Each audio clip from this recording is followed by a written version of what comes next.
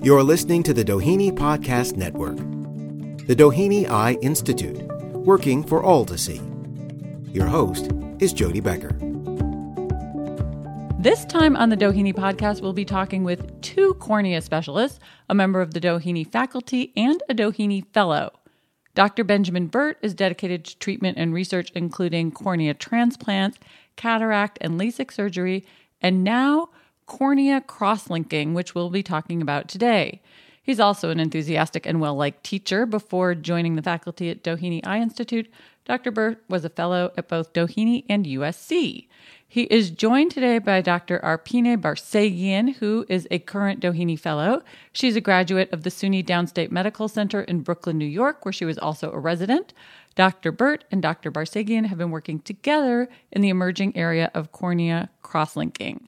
So as this is a new treatment, can we hear first about how this was developed as a treatment for patients who are facing vision loss due to a thinning cornea?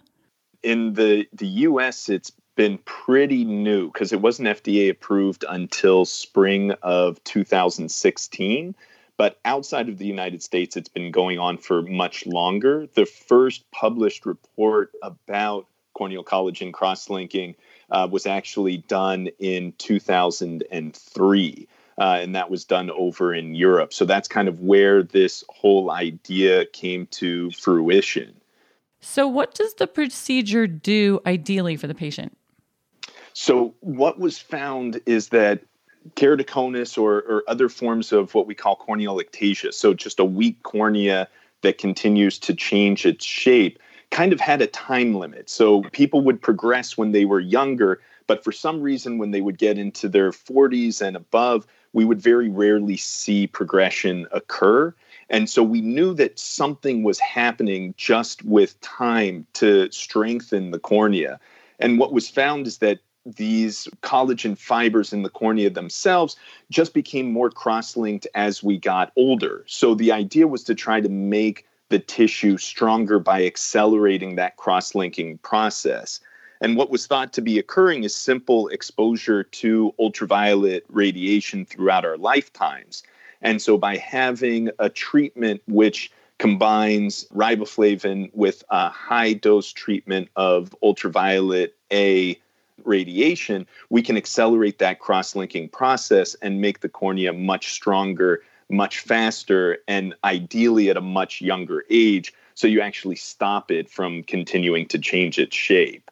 So for the patient, what does the treatment look like, or what is the course of treatment? So the treatment itself, it begins with actually making the diagnosis that someone has an ectatic disease. So right now we have many different imaging devices that are able to measure the cornea in different ways and measure different parts of the cornea and give these indications if someone is at risk or actually has early keratoconus. So the earlier that it can be diagnosed, the better that it will be, since we basically arrest the progression of the ectatic disease by applying the treatment. From the patient perspective, once the diagnosis has been made and it's been demonstrated that it is continuing to change, then the patient undergoes the treatment itself. It's usually done one eye at a time. In very rare instances, it's done for two eyes. But the procedure itself is about an hour. The first 30 minutes are spent applying riboflavin drops to the eye about every 2 minutes. And then the second 30 minutes is actually applying the ultraviolet radiation. The recovery using the kind of standard of care treatment process now is not that comfortable. It's very similar to photorefractive keratectomy or PRK, because we actually have to create a scratch on the surface of the eye in order for the riboflavin to penetrate deeply enough into the cornea. So there is a scratch that has to heal, which usually takes about 3 days or so to occur. And so in those early 24 to 48 hours, there can be some significant pain and discomfort. And yet this is an improvement or a better alternative than the previous standard of care for a thinning cornea, I'm guessing, because typically that would involve a transplant. Is that right?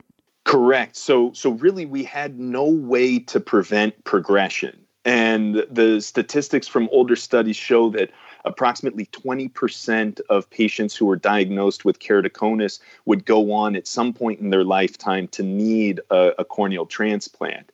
And corneal transplantation for keratoconus has also advanced. Whereas before it would be a full thickness corneal transplant, meaning we replace all layers of the cornea. It then developed to just replacing the weak outer part of the cornea while leaving some of the patient's own cornea behind. And so that was a good step in the right direction because there were less episodes of corneal graft rejection.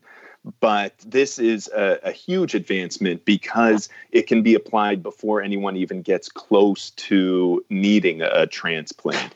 And actually, since they've had it in Europe now for a little over a decade and a half, they have seen the statistics of the need for corneal transplantation for the indication of ectatic disease go down dramatically. And that's kind of what we're anticipating in the United States as well as this continues to be rolled out. And Dr. Barsegian, you're working alongside Dr. Bert. Can you talk a little bit about identifying good candidates for this treatment?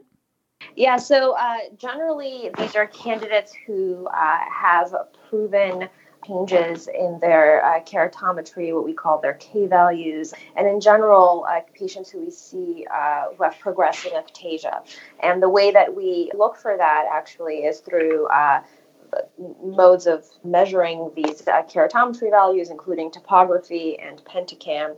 And once we see that there's significant advancement over a certain time period, that's when we generally suggest corneal cross-linking.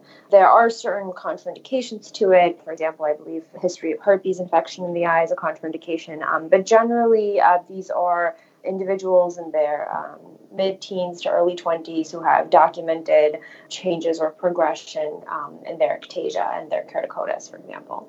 And you talked a little bit about some of the challenges with the treatment, challenges for patients once they're home and are living with the procedure. These patients are often, they're uncomfortable for at least a few days, and they, need glasses usually on the kind of most of the time because they're pretty sensitive to light, and they are in some pain, and we usually do prescribe painkillers to keep them comfortable. What I would add to that as well, certainly they want to have someone who's around to kind of help them the first day and a half. I usually tell patients who are working or have obligations in school that they shouldn't have anything serious coming up for at least a week or so. Because even after the pain has diminished, the vision continues to fluctuate. And usually when people are keratoconic, they're already in hard contact lenses and using other technologies to try to get the best vision possible. So their goals are to get back into their contact lenses. And certainly you can't really recommend that until the surface of the eye has healed. So they do feel a little bit handicapped for those first 3 to 5 days, certainly. And for some patients, it can actually be a little bit longer than that as well. So kind of giving yourself that time to heal, making sure that you have things in place so that you're not going to have outside stress affect the healing process is important. So with this technique being relatively new for patients in the United States, I'm just curious to hear from both of you because Dr. Bert, you have been operating and helping patients over several years. Dr. Barsegian, you're a fellow now and starting to assist patients. Do you think that this will become the standard of care and it will evolve to a place where the corneal transplant will occur much less frequently?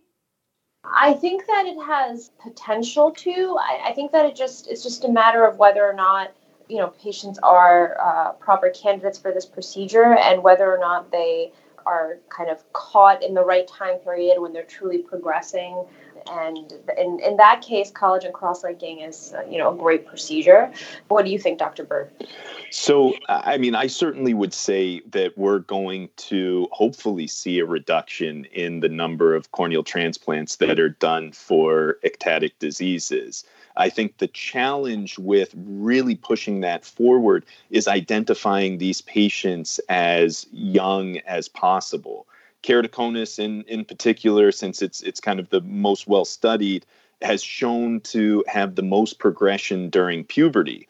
And the FDA approval and the studies that have been done are really looking more at patients who are 14 years of age or older. So that's kind of at the tail end of puberty. So we even need to try to get it expanded to younger patients. And again, identifying them as early as possible. And I think that that is eventually going to show significant reduction, not just in the need for corneal transplants, but even into just the morbidity of ectatic disease, maybe prevent them from even needing to be in hard contact lenses, and they can continue just to wear regular glasses and still get adequate vision. So I'm curious about what you were saying. Is it a question of self-identification? Do all of the patients who might benefit from this procedure know that they are potentially candidates because of what's happening with their vision? These are usually patients who, will, if they have a diagnosis of ectasia or keratoconus, we generally follow them pretty closely, I would say every few months to a year. And we, especially during the ages of puberty or really kind of at the beginning of puberty is when they really start to progress, and especially allergic conjunctivitis or allergies and rubbing the eye has been shown to be kind of a possible risk factor for progression and development of keratoconus later. So it's just I think it's a matter of learning as early as possible when they start to develop astigmatism and changes in their vision, and then going ahead with the appropriate testing for topography and pentacam to try to diagnose keratoconus or help diagnose keratoconus, and then monitoring them very closely after all. Some of these referrals may come even from pediatric ophthalmologists who might diagnose this quite early or as early as possible. Oftentimes, these children don't really show changes until kind of maybe right at the beginning of puberty, and then they very quickly start to progress. And so it's very important to kind of see them during that time period, monitor for progression, and offer it as a potential treatment option. And I think to piggyback on that, a lot of people don't necessarily know that they have the condition. There is a genetic connection that we are aware of, so it can run in some families. But if you don't have the family history, a lot of people who we treat don't really know what's going on until one year they go in for their annual eye exam and their vision can no longer be corrected with normal glasses. Got it. That then usually forces additional testing to be done and a further investigation. And a lot of times that's when the diagnosis is made. So sometimes they've already had progression of the disease in order to even make the initial diagnosis and before they get referred to see us to consider any of these treatment options.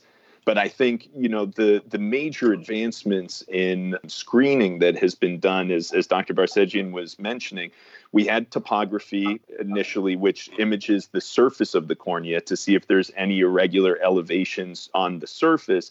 Now we have things like the pentacam, which is what's called tomography, which doesn't just image the front of the cornea, but it also images the back of the cornea, and it's able to give us a thickness profile as well, and many different metrics that allow us to identify indirect signs that someone may be at risk of developing an ectatic disease.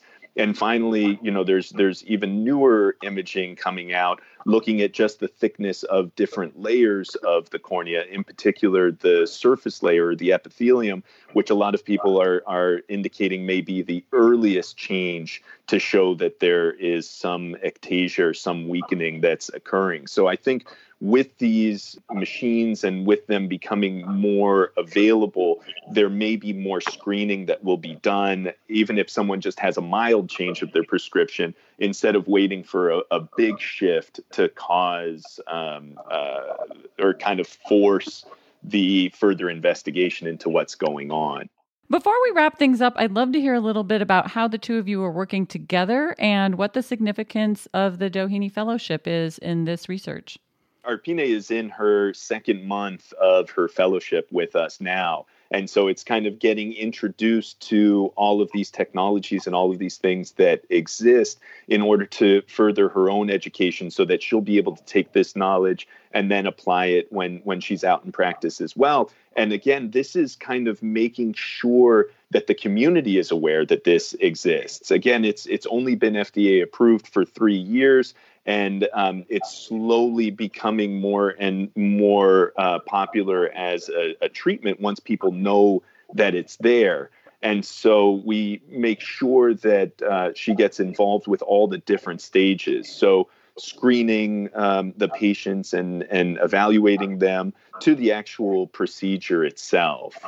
It's been a wonderful experience working with Dr. Bert. I've learned so much just in diagnosing, and as well as just literally getting involved in the procedures, dropping the riboflavin, seeing the riboflavin seep through and seeing what that means under a slit lamp. I mean, because it's such a new procedure, I'm very excited to, wherever I end up after, to kind of bring this procedure to whichever practice or institution I end up working for later, and to patients who I think would be fantastic candidates for it.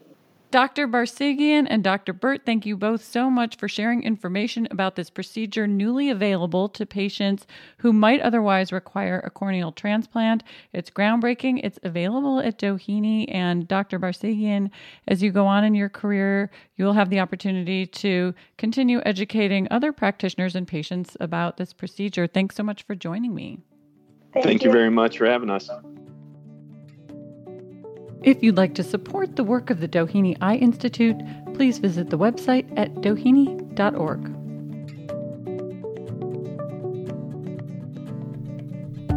The Doheny Eye Institute, at the forefront in eradicating eye disease for nearly 70 years, is dedicated to providing state-of-the-art clinical services and supporting leading researchers in the quest for treatments that stabilize and improve the precious sense of sight. Doheny is now affiliated with UCLA Stein Eye Institute. For more information about our doctors and their innovative work in the quest for better vision, visit our website, doheny.org.